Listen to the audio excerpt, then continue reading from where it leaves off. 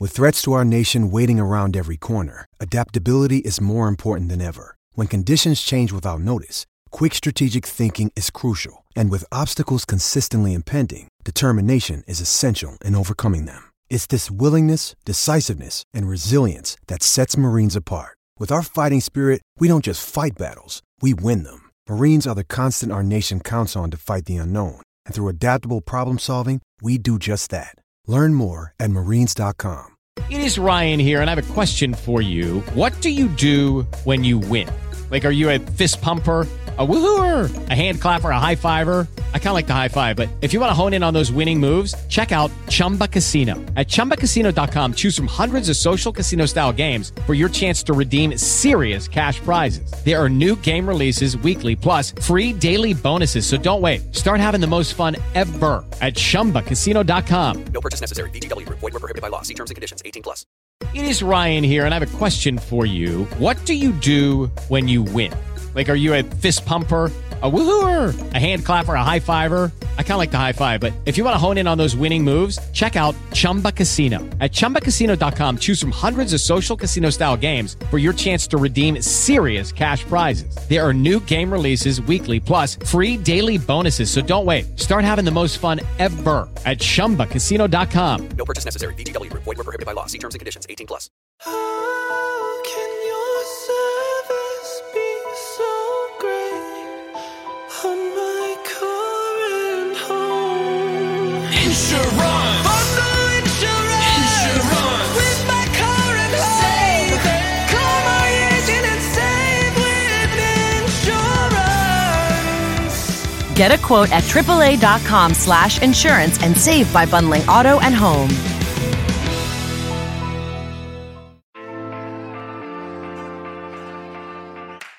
Hello, listener. Welcome to this gameplay podcast. On this episode, we have a host of gameplay tips and gameplay experts. Yes, first of all, we have foot legend Air Japes FIFA. Hello.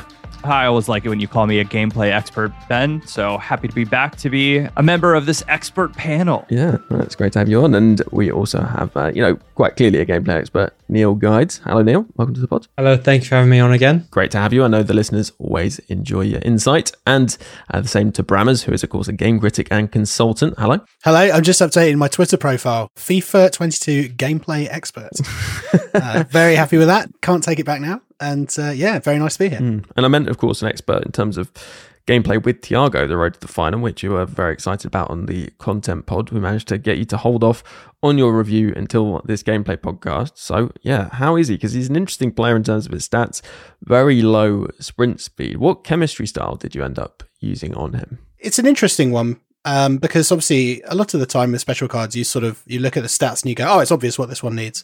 But, Thiago, in much the same way that his football glides effortlessly between the lines, he moves between chemistry styles, sleekly and slickly. And it's not entirely immediately obvious what to put on him. I actually settled in the end on, so first of all, I played him mostly in a 4-2-2 or the 4-1-2-1-2 as a CM on the left side next to a more of a defensive midfielder, because I feel like Thiago, he's the glamour player. But in the end, I went for the slightly spicy take of Gladiator. It doesn't touch his pace. He's not going to be closing everyone down amazingly. 96 acceleration, he's going to do it quite well over a very, very short sort of distance. But you don't want him to be the one racing back towards goal. Gladiator is interesting because it obviously picks up his shooting stats considerably, and it really boosts his defending. And it just kind of felt like a nice mix. And how are the other stats unboosted? Obviously his dribbling's fantastic. His range of passing is brilliant. His physicality was sort of much better than I was probably expecting. The only thing I was slightly disappointed by with the card was that they didn't take the opportunity to give him a weak foot upgrade. They did it for Bale, for goodness sake. The idea that Gareth Bale has got a stronger weak foot than Thiago kind of offends me. But that is odd, yeah. I was going to say, I kind of feel like this is sort of perfect for me in this FIFA, because it's a card not many people are going to run because of the weak foot, because it's this time of year. To have a player that doesn't have that strong weak foot, obviously has a couple of deficiencies in a couple of areas. But for me, having Thiago in the team, it's kind of I'm role playing as Thiago when I get the ball. You know, I'm doing sombrero flicks over people's heads, and I really did do it this weekend. It was great fun, and playing these stupid orgasmic 6-yard passes and counting his pre-assists and stuff like that. We've been there. It's more than just like I'm trying to save up for a big player. It becomes an identity for your foot club.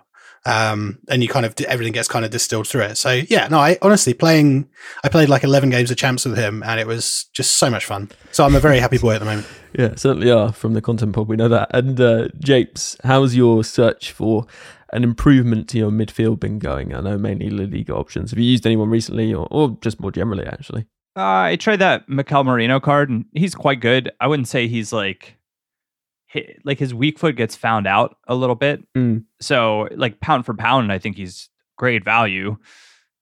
I would not call him endgame though. So I could go out and pick up that Lo Celso, but also 3-star weak foot. So I'm less enthused.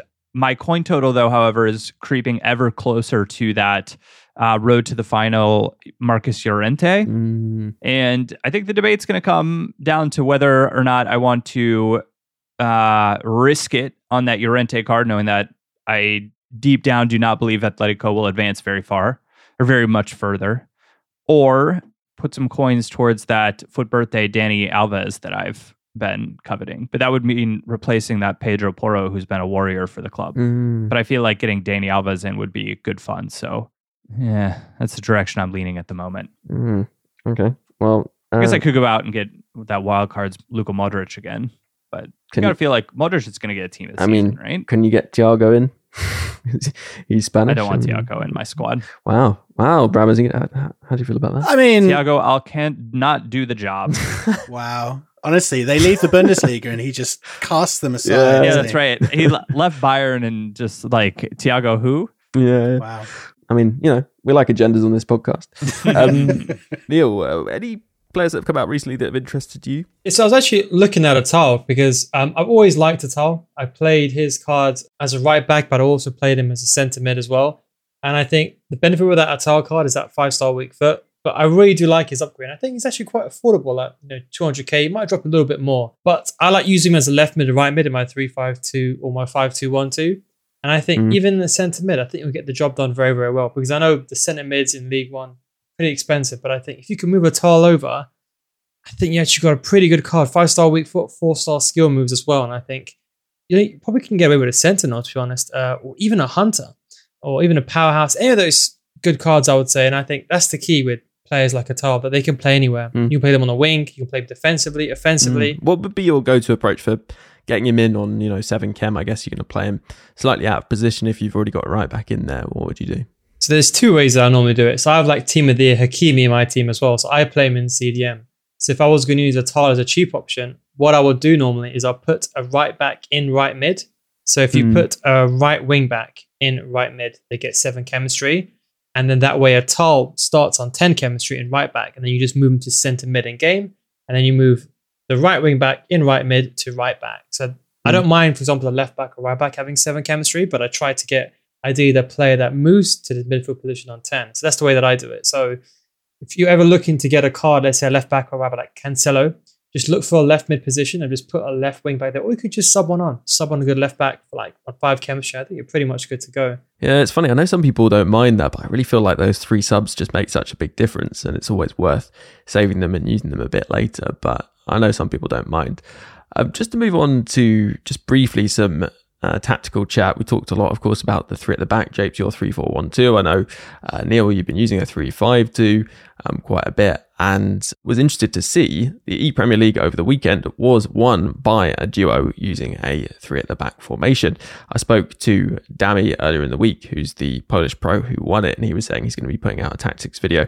So it's probably out by the time you're listening to this. But in the meantime, Neil, any ideas what might have been the tactical plan there? What it looked like, unfortunately, Japes, it looked like a 3-5-2. It definitely was not a 3-4-1-2 from my knowledge. It's a superior one. But no, Are you wearing your glasses, Neil? I saw the CDMs a bit deeper, that stability, defense stability, but they played very, very well with that 3-5-2. In fact, I'll urge most of the viewers as well of this podcast to go and watch that game. But if you do use a 3-5-2 or a 3-4-1-2, they actually play it very, very well, especially against, in the pro scene, people park the bus a lot. And it's good to understand, for example, when they recycle the ball. Because a lot of people, when they get the ball, they try to rush the ball going forward. But in that gameplay, it was a good example of when to recycle or when to shift the ball and not force the ball forward just because you have the ball in your possession. It's funny because I thought it was going to be 2v2 because that's the way esports recycle has gone. But actually, was looking at it, and unless I'm missing something, it was 1v1. And I guess that means you can probably take more from it. But interesting from a co-op perspective, I can imagine actually 3 at the backs would be quite strong now. I think if you are playing, let's say, in the same game with someone else, I think most formations, they can be much better because you can, for example, move your right mid all the way to the sidelines and basically be unmarked. So I think what is really fun with co-op is that if you have a friend and you both have a similar type of play style, it takes a couple of games, but once you get into it, it's really, really good. You can almost make any formation work because there's always 2 players getting controlled, and it makes it very, very hard for your opponent to actually defend against it. So I would say with co-op, I think it's a really good fun mode. Do you guys play co-op a lot? Or honestly, I have not played it except for that one time they had the mode where you could just get match made with somebody as a co-op partner. Do you remember they put that in briefly? No, I think it's still there, but I don't know. I thought nobody played it, so I literally only did. I'm sure I did it. I must have done it. Yeah, probably. Did you have to do it for like a review or something? I can't. Now I'm questioning whether I did do it, but I'm sure I've played a co-op game. It's just not really been a priority for me. Yeah. I'm lousy at getting stuff like that together. If I'm gonna coordinate those kinds of things, it's probably going to be for a different game like Destiny or something. I'm quite happily playing FIFA on my own. But I am interested because I do come up against co-op duos, not sometimes in rivals, but mostly in like objectives and stuff. Does anyone have any good sort of tips if you do come up against a co-op duo as a single player, like things you can maybe take advantage of? Yeah, it's worth noting that it will basically matchmake at the highest division of the 2 players playing co-op in rivals. So you can actually often have a mismatch in terms of ability between the 2 players because of that. But it is good fun, and actually, it feels not more manual as such, but there's more human control over the game. That's Jakes, true, any pointers, tips on this? I haven't played much of it lately, but there's a difference between coming up against co-op players in like divisions, I'll call it even like 2 and below, and co-op players that are in the elite division. Like if they're in the elite division, you're going to have generally like a bad time. And what I would say though is like the biggest tip is defensively, you should just mark the player that doesn't have the ball, because like the good co-op players oftentimes don't want their co-op partner to think that they're selfish. And so oftentimes they try to force passes, and you can kind of like bait that out of them, and it makes sometimes for easy defending. But offensively, they have a much easier time marking your entire squad. So it's just something to be, I guess, cognizant of. And you can switch it off, can't you? You can just do that in the menu before you search for a match. Yeah, you can. Yeah, you can. Yeah. So, you can avoid people. But I think in some ways it can be maybe an advantage, certainly if you're not in a top division. How would you be taking advantage, Neil, of those co-op players if you come up against them? Maybe not even in rivals, right? I used to come up against it a lot in draft, actually. Yes. The way that I do it, so as Japes was saying as well, like if you're up against an elite player, like 2 elite players, especially, you're going to have a lot of trouble. I think he's right, hit the nail on the head there. I think when you're defending, sometimes you find that a lot of people in co-op, they try to get a left mid, a right mid, and then run down the wing. A lot of players, they then run out and try to, mark that lane or mark the wing area. But I just say, try to keep as compact as possible. When the ball rotates back into the middle, just try to always focus on the other player, the striker. And if you kind of think about it that way, it's only when the other opposing player comes close you have to worry about them, because people always are trying to abuse the through balls over the wing as well. And I think the problem is if you try to go one way, they can just switch another player and then just do a through ball in behind. So I would just say always try to focus, as Jape said, on the player, but just be careful about those through balls. People are abusing, especially in Elite Division, they're abusing those through balls into the ground. So if you're just unsure, just run back. It might put your defense line back a little bit, but at least better safe than sorry. Yeah, nice. We'll talk about through balls a bit more later in the podcast, I think.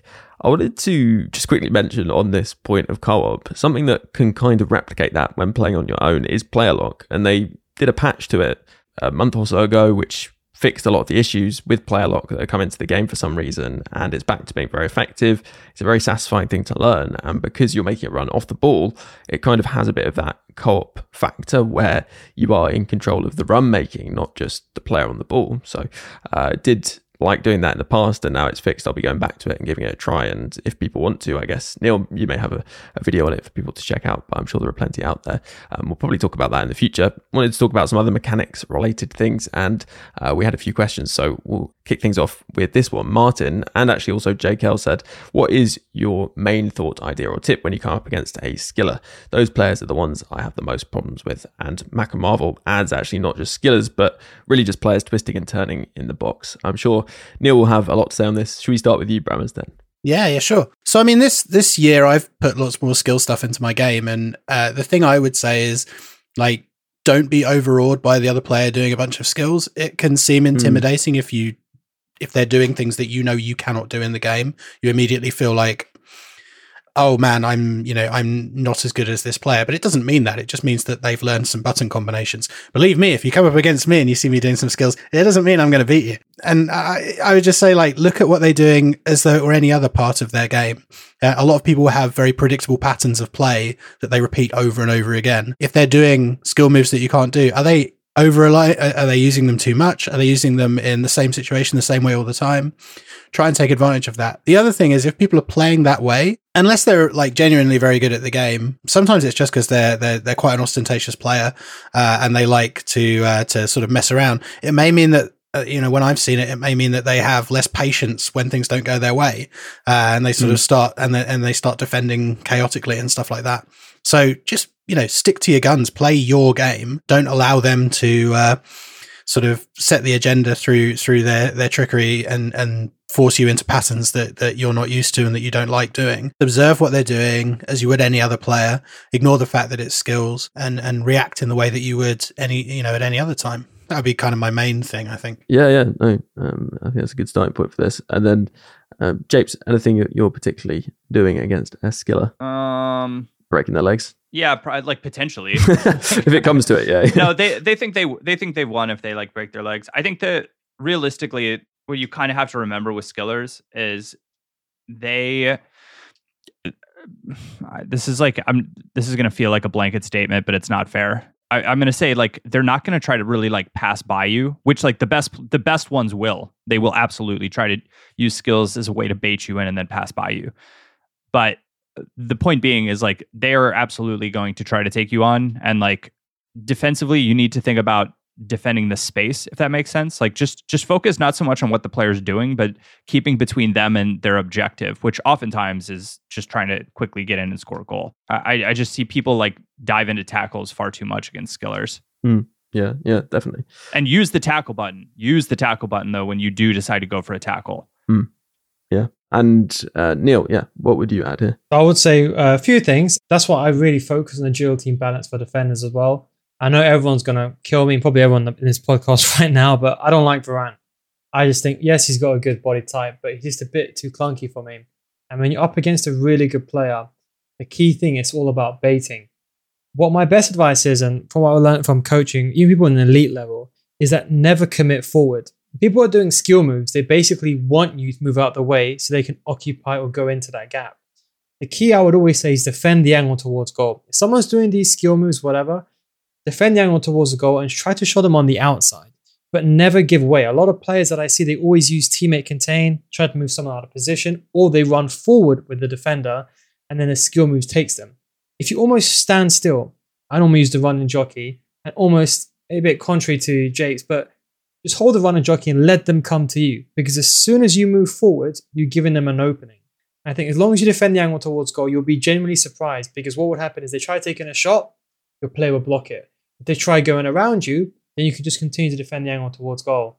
But as James has said as well, if you're up against a top tier player who really knows how to abuse the game, you're going to be in trouble. So I normally, if I can, I try to defend the angle towards goal. And if I do have another player nearby, I may tap teammate contain, but I don't use it necessarily to make them to advance all the way forward towards the ball carrier. That's my best tip. Don't move forward, kind of stay in line and defend the angle towards goal. Yeah, I think you're right. People often chase, don't they, when the player is facing away from goal, which you want to close down a bit of the space, maybe push them out slightly, but you don't want to be going in on either side to try and win the ball back when they have their back to the goal, because then you're actually opening up space for them to twist round and go around you. I also think the one thing I see, especially in the box, is it's partly panic, but basically people moving way too much. If you're there standing jockeying, you don't need to sprint jockey, just very stable, possibly with one of your midfielders, because they won't necessarily come back if you don't manually move them, and think more about blocking the path for the shot than anything else. You'll see the keeper will move, actually, if you're covering part of the goal across the goal to cover the rest of it. So that can help you out a lot, but it can also cause problems if you move away from there and the keeper shifts across. They can take a shot into the area that's been vacated by the keeper, so just look out for that too. Primarily, you're thinking about this is the route to goal that the player's going to take, or the shot on goal that the player's going to take, and I want to block that off, not thinking too much about going in for the tackle, which I think people always get tricked by, basically. I think also the other thing is don't switch players too much, because that can kind of slow you down or cause you to mess up more easily. But in saying that, Neil, I did want to mention something that I saw on your channel. We talked about it maybe a while back on the podcast, but not enough, and that is switching to ball relative player switching rather than player relative switching, which is quite different, and it is hard to get your head around at first, but can make quite a big difference. You can change it in controller settings, and instead of flicking through the different players in a chain, you imagine a clock and you flick in the direction that the player is from the ball, if that makes sense. And having watched that video, Neil, I can definitely see the advantages. Do you want to explain a little bit about what those are and a bit about it? Yeah, so I would say, not to promote myself, but the video does really explain it in a lot more detail. Yeah, it's helpful to see it visually. So visually is important, but I would say when you do change the ball relative, don't expect the next day your play switch to be amazing. It will take some time, but I made a switch when it came out, I believe it was in FIFA 20, and the reason why was it was inconsistent for me to switch to a player, because with player relative, the red marker is always changing direction. So you have to kind of flick in different directions, whereas in ball relative, it's kind of looking at where the ball is. And imagine wherever the ball is, you just literally flick towards a player you want to switch to. So if you want to switch to your CDM, imagine you're shooting from left to right. You just flick your right analog stick to the left-hand side when you're defending, and most of the time you'll choose your CDM. And what happens is over time when you use it, it's just muscle memory, because if I flick it roughly towards like 7 p.m, as Ben was saying on the clock, you're going to roughly switch to your right back. So over time, it actually helps you. And I would say, statistically speaking, you've got a higher chance of accuracy using ball relative. I think it's very, very underlooked. I think because the pro players don't use it, but the only weakness I would say to it is that on the pro level, you could press much better with player relative. There's no doubt about that. You can still press with ball relative. I still do it, but I do think there's that slight advantage. So if you are a top tier player and you are on the pro level, I would say suggest player relative. But me, myself, I use ball relative, and I strongly suggest just trying it for a bit. Yeah, you're right. I did try it for a bit. It takes some serious adjustment. If you've been using the regular player switching, and you do player switch a fair bit, but I think it's a good point, especially if you're looking to get into more manual player switching. I think it is a really good place to start, and maybe even just continue with, as you say. I think it does have huge advantages in terms of that consistency of selecting players, which I know a lot of people find quite frustrating. I guess one thing maybe worth mentioning is it is tricky if you're trying to say, I don't know, track a through ball maybe that's going to ping out wide or something, and what you can't do is go through a player to the next player. Is that right? That is correct. But what happens is no one stands still. So in the visual example that I show, I'm just standing still. When the ball is moving, the game is smart enough to know, okay, when someone switches it from side to side, don't worry, you can still select the opposite player. So the ball's on the left-hand side and switches to the right-hand side, you can still select your right back, for instance. It's only if the ball is at standstill. But if the ball is at standstill, when would you ever want to select your right back at all? And that is why I say for like top level pressing, where they may, for example, have a specific reason to do that, that's when I think the difference will make a big difference in using player relative. But I think realistically speaking, in terms of switching itself, I wouldn't say there's any negatives apart from, as you mentioned, that extreme example. But that's only if the ball is at a standstill. And don't forget, the ball's never in one place. That's a good point. More than a second. Yeah. And as you say, if it was, you wouldn't necessarily need to be doing that anyway. Nice. What's the video called again, for people who might want to look it up? I'm going to sound like such a sellout when I say this, because So do I. the video is called, I believe, fix your player switching in FIFA 22 with one simple trick. Tutorial. I mean, guys. To be fair, where's the lie? I think for a lot of people that may well be true. Japes, have you ever tried this, thought of trying it? I mean, I aggressively manually press. I was going to add to that as well. So, Japes, for example, for someone like yourself, and it's for everyone else as well, if you've been using one way for 10 years, you can try it, but I would recommend not changing it because you're probably used to it.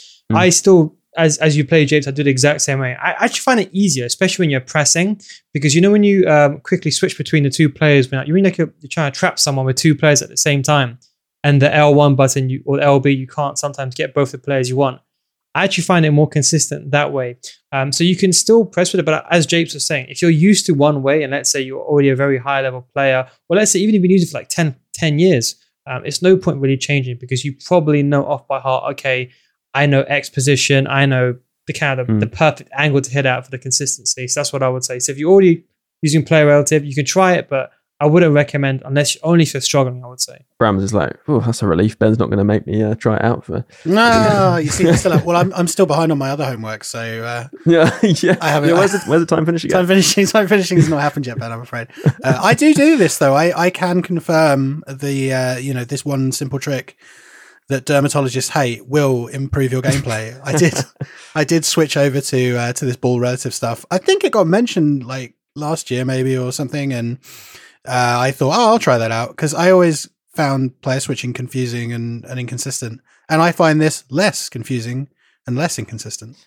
Interesting. So you do it, and you presumably switched after a long time of using the other switching. I think I was probably rubbish at the last thing and only used it a bit. It's only really been in the last sort of 2 or 3 years that my gameplay has evolved to the incredible peaks that we now see of, occasionally getting 12 or 13 wins in the weekend league. So I feel like I've been doing this for a while, and it definitely kind of makes more sense spatially to my brain because I'm always looking at the ball, right? So, one thing I would say to people is, are you actually using the right stick switching, the regular one, that much? Because I certainly found a few years back, I thought I was using the right stick switching a lot more than I was.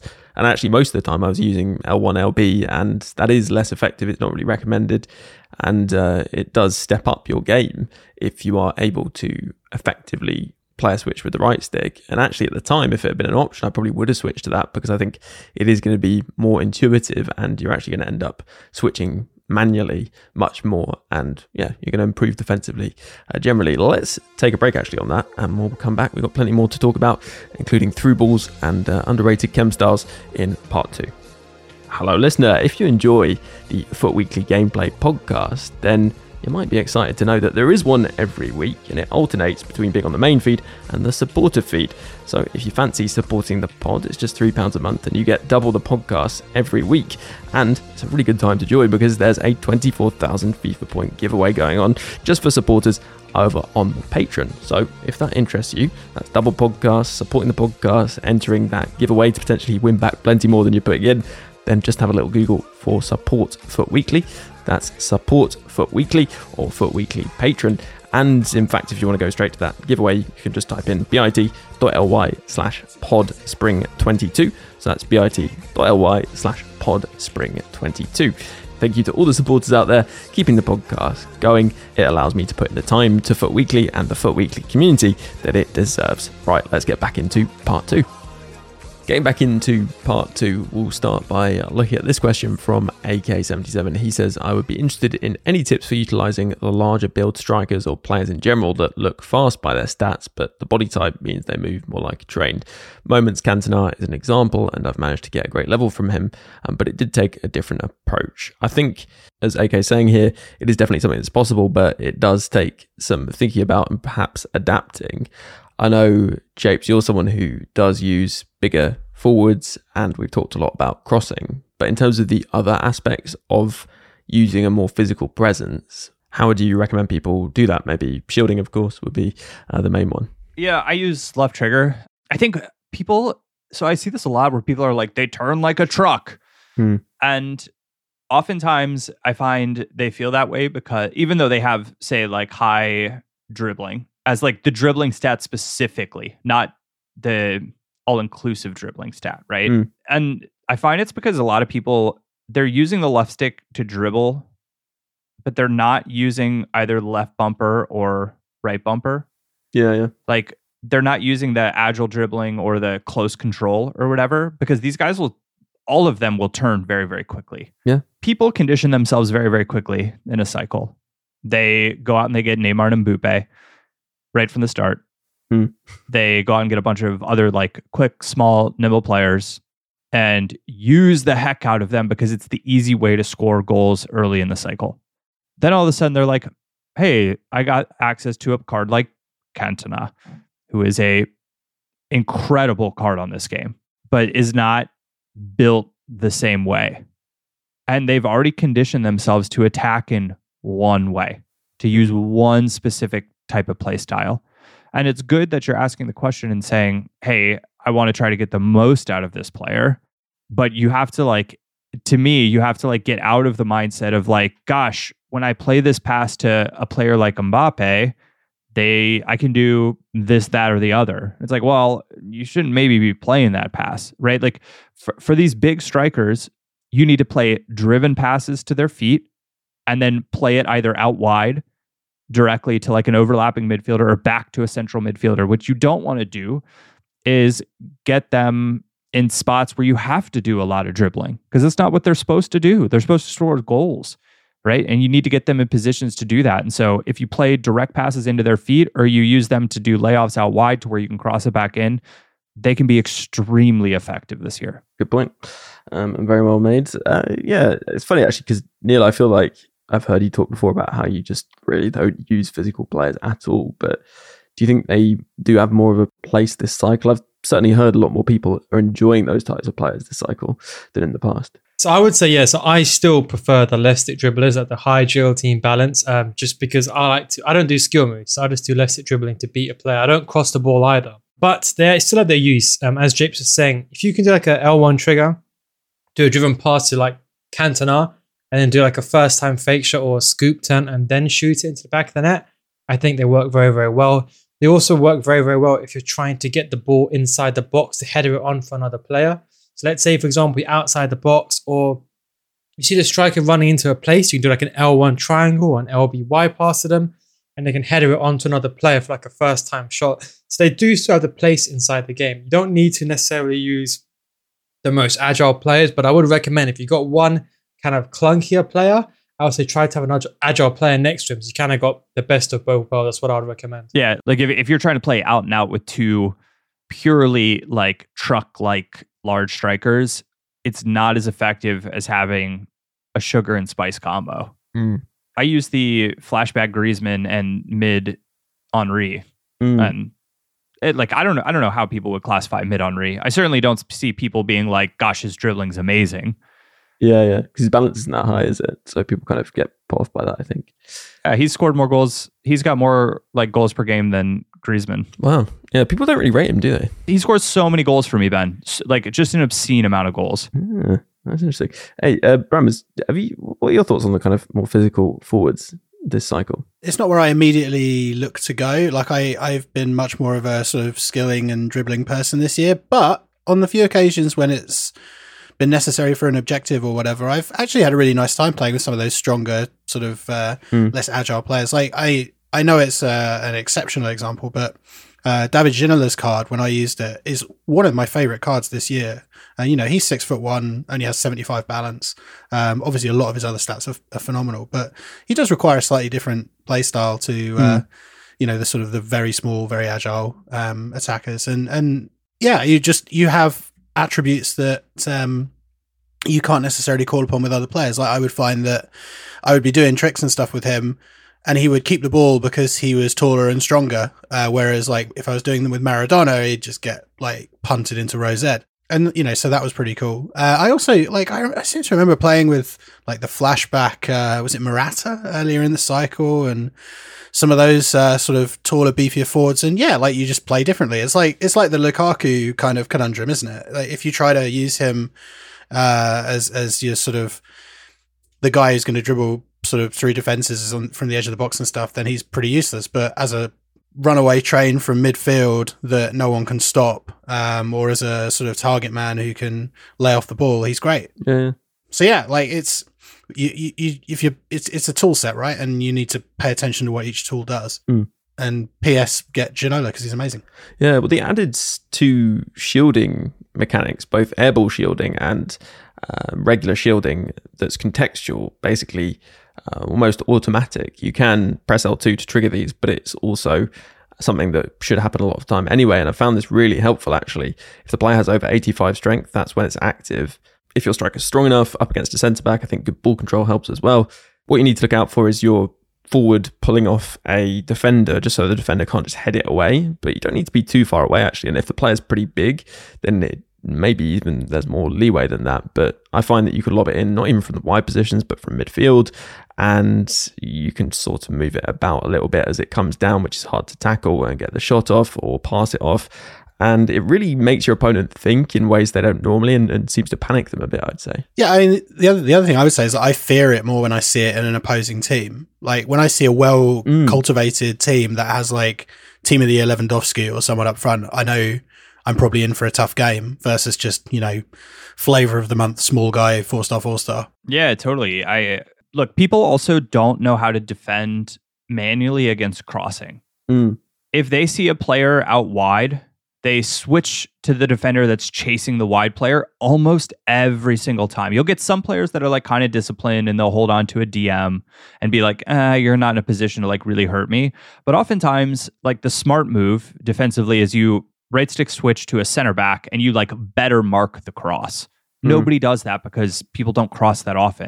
And so oftentimes it just leaves players like really, really wide open. I will say, and Ben, I talk about it every time, I use a lot of chemistry styles that boost crossing stats to 99. Yeah, there are a lot of players that can get to 99 crossing pretty easily, and it makes a difference. Do you use physical chemistry style boosts on the forwards, actually? I was going to ask that. I use Hunter on, I think, all of them. At the moment, my favorite chemistry style, if I don't need to use Hunter, is Marksman. Yeah. I would say Marksman's my favorite attacking chemistry style, but I have found that it seems to be more important to have like 90 or like maxed out pace than it does to get some of the extra stats. Yeah, that's a good point. Let's move on to this question, which is a classic, and we've definitely covered this before earlier in the cycle, but it's just worth bringing it up again. B-Walk says, gameplay-wise, what is the best way to stop the through ball down the side? And I guess what people often do is then cut back in. And in a way, I guess Jape kind of spoke about it in terms of moving a centre-back into position to stop the cross does sometimes work, but actually people don't always necessarily cross it. But in terms of like cutting out the actual through ball, which would be the ideal thing to do.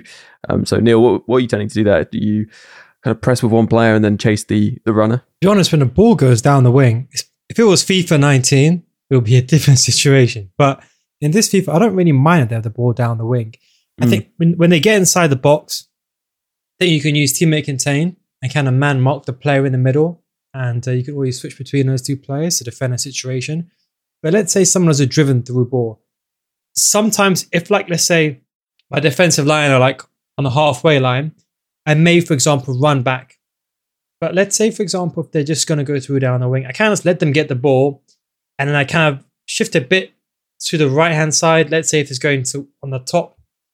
And I kind of say, I don't really want you to cut in, but I don't want you to go, I don't mind you recycling is what I normally go with. So I just try to defend the driven pass inside the box or stop them from going down the wing per se.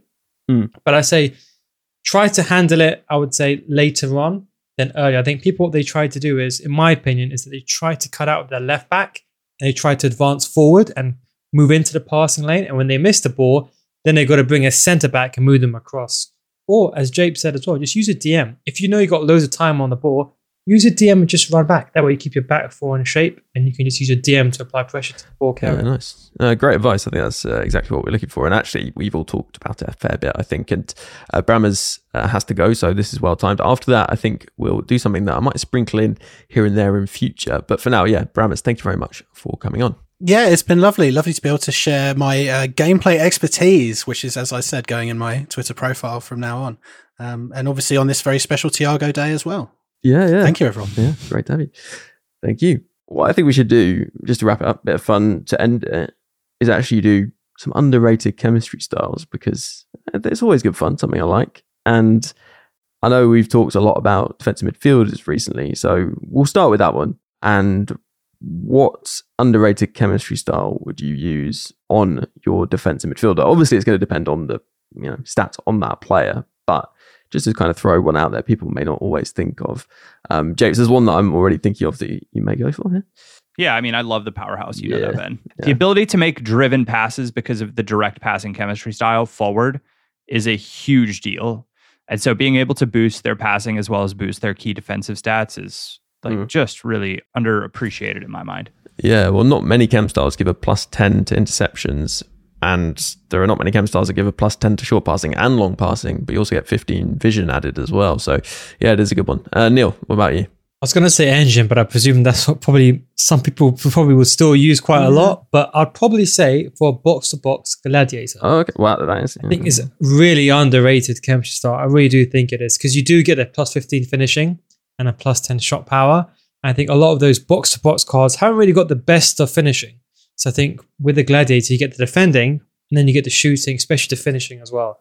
Although you do like the long shots, but if you are the kind of player that likes to push a player inside the box to take a shot with that player, I think Gladiator works very well. Yeah. More for box-to-box than a sitting player, I guess. Ben, we talked about it a little bit. I don't know if it made it in the last pod, but we talked a little bit about backbone as well, boosting the aggression. I think it's something that I need to maybe play around with a little bit more. Yeah. As we get closer and closer to Team of the Season, I find myself more and more intrigued with chemistry styles like that. Well, that's the thing, as we head into Team of the Season with the huge boosts that we're going to see there, particularly to pace. I think you're probably going to see certain chemistry styles that you didn't even consider before becoming effective. And actually, I was thinking for fullbacks, obviously pace is always priority really.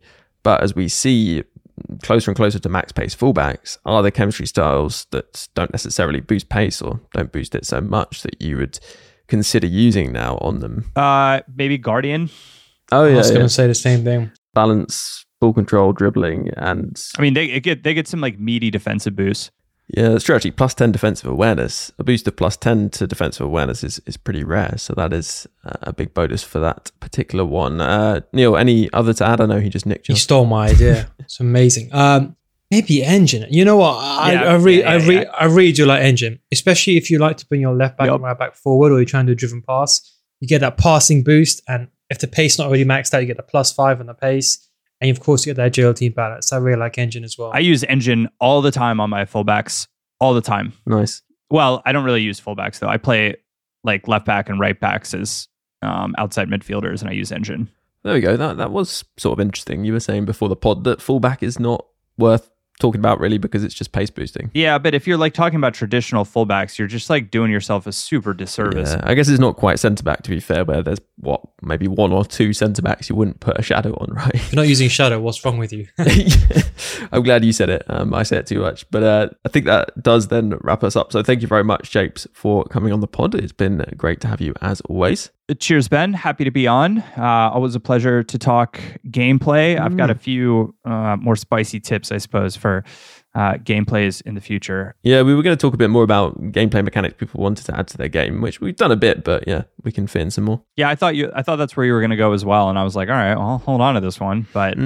Well, that'll be good for a future podcast. And talking of future podcasts, if you'd like to subscribe, then you can do so via the various podcast platforms, and you'll get the podcast delivered once a week into your podcast feed. And if you'd like 2 podcasts, then you could become a supporter. It's just £3 a month. You're keeping the podcast going and you get double the podcast content. And it's a great time to sign up. It's the start of the month. And there's also a giveaway for 24,000 FIFA points. You can search support for weekly or go to bit.ly/podspring22. That's bit.ly/podspring22. A huge thank you if you do decide to support, and also a big thank you to you, Neil, for coming on and giving your gameplay insights. We mentioned the YouTube earlier, but people can find you at various different places. Yes, thank you very much for having me on again. Yes, you can of course check my YouTube out as Neil Guides, and all my other social medias are the same.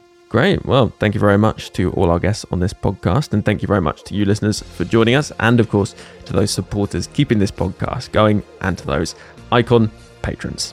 Dave B, Coach Vass, Dougie, Chris W, DJ FIFA Player, Hugh J, Steve C, David S, Matt L, George, Alistair, Alan G, Anthony R, Dominic, Rob P, L, Jeff B, Christopher R, Stephen F, Michael, Tom B, Damon H, Nick Jack M, Eric T, Roger D, Alex M, Dan W, Siler P, Matt H, Harry P, Neil P, Adam G, at Pace of a Tortoise, Brian S, Andrew C, Sam K, Jake G, Michael P, Zach O, Springford, Dominic G, Adam HC, Adam R, Andy H, Mikhail L, Orion B, Mindor L, and Tim J. Plus a special thanks to Luke M, Dave B, Hugh J, Tom M, Darren W, and Pato Foot for advice and production assistance.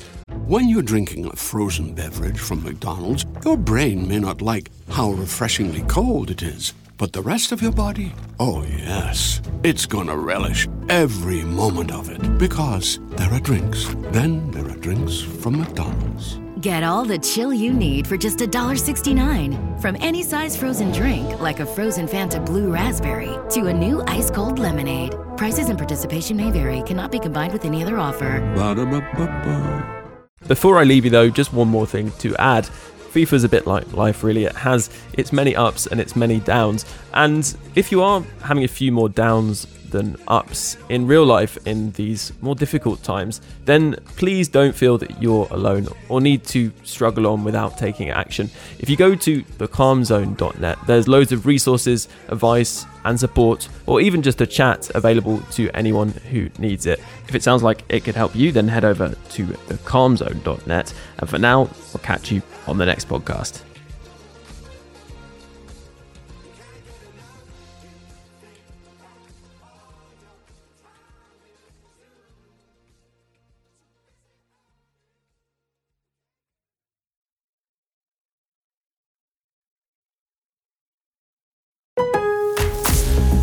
At Lowe's, we know you can get the job done faster if you don't have to stop and come into the store all the time. That's why we've updated our app with your business in mind.